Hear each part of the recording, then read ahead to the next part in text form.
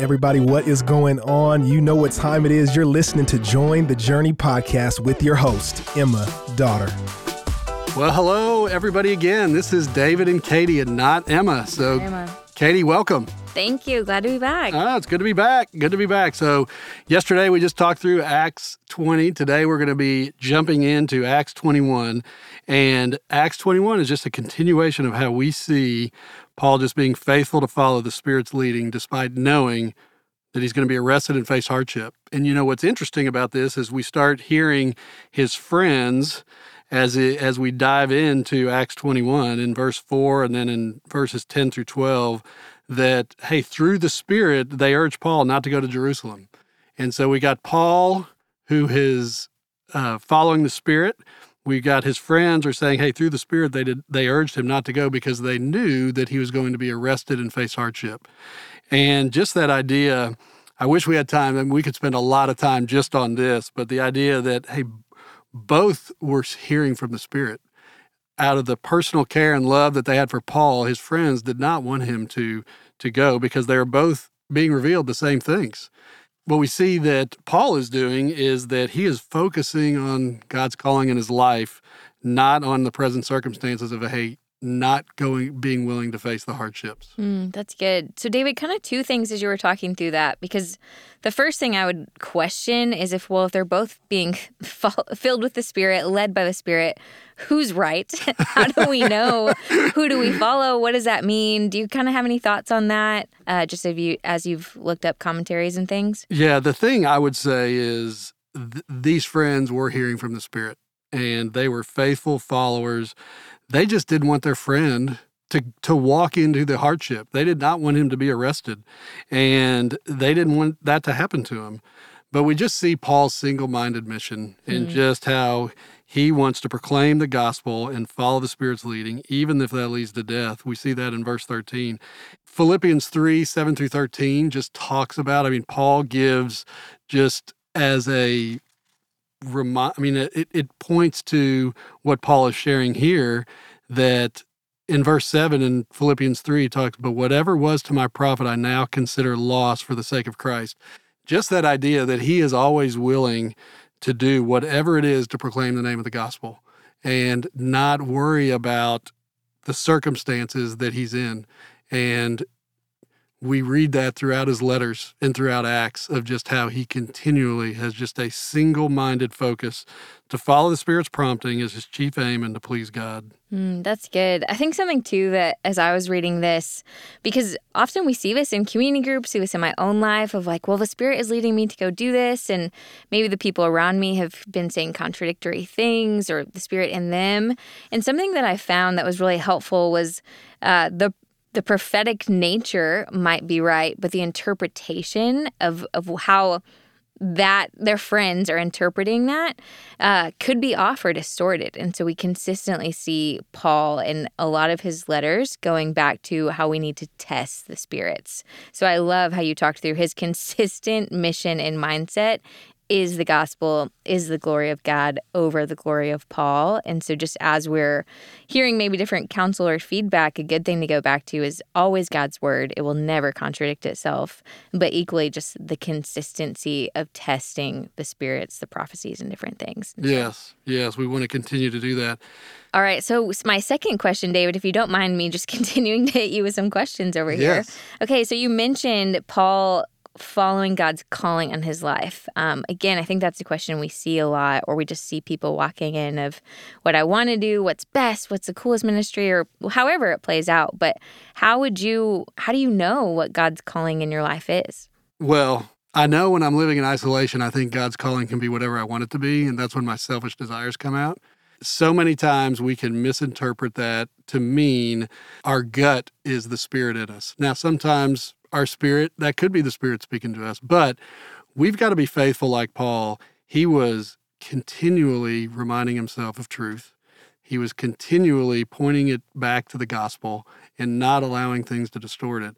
And then we also need to understand that there is a lot of freedom that God gives us. And we see that in Matthew 22, 37 through 39, where Jesus says, hey, the the greatest commandment is to love the Lord your God with all your heart, all your soul, all your mind. And the second is to love your neighbor as yourself. And so there could be times that God says, hey, go do this. And if you don't, you're in disobedience. The Spirit and others around you will help you with that. And you will know when that happens. And then there will be times where there is going to be freedoms. And so just like here, Paul's calling in his life was to go to Jerusalem. His friends didn't want him to go because they didn't want him to get hurt and go through hardship. And we can see that he followed that calling. He knew, hey, this is God's calling for me to go to Jerusalem. That's so good. And David, I mean, to sum up what you said, ultimately the calling under the calling is glorify God. Yes. I'm like, man, that just, even it's sweet that we got to do chapter 22 as we were talking through what it looks like for the elders and the overseers and shepherds and pastors, their continual prayer and the reason they paid careful attention to themselves is to be Spirit-led, as you've continued to say, and ultimately give God glory. So that's a good heart check for me. Is this giving Katie glory, Dzina glory, Watermark glory, or is this giving God glory? Yeah. And then test that, and that will continue to prove true. And I've got a question for you now, Katie. Oh, no, okay. Because hit me. One of the things as we were coming in, you were just talking about in chapter 21, some words that you noticed. Mm-hmm. And I think it would be great just to touch on those real quick, on what you noticed and expand on those. Yeah. David, I think what I consistently saw were words like the city was stirred up, confusion, things that I would equate chaos. And I've looked back too at the beginning of 20, and it says after the uproar ceased. So that makes me look at 19 of what was this uproar, and the consistent theme of these riots in Ephesus, or even we look at Jesus's life of how he ended up getting persecuted and going to the cross. It was chaos always. And some of the verbiage in chapter 19 or chapter 20 and 21 talk through the people didn't even know why they were rioting. They were just in this uproar kind of because somebody else was. And then the crowd got violent, and they were just started crying out louder than anything else as a way with him. And so that paired with 20 and just this gentle nature of what we know the Holy Spirit brings and this prayerfulness, it just makes me think that God is not a God of chaos. No, we see that in creation too. That's right. He took chaos and made it into order. And so I think that is another helpful of how do I know what I'm walking in? Well, are we walking in chaos or order and being a part of the church? And we also see that these people are a sheep without a shepherd. And so just this continual push to being cared for by overseers that can help push you towards holiness and God's glory, not our glory.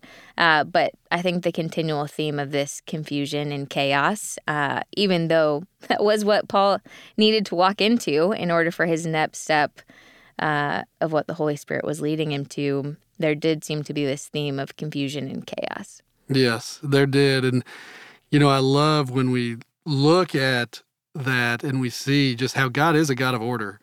And that, even at the end, Paul, knowing that he's not going to be released, he wants to take every opportunity to share just the message of Jesus.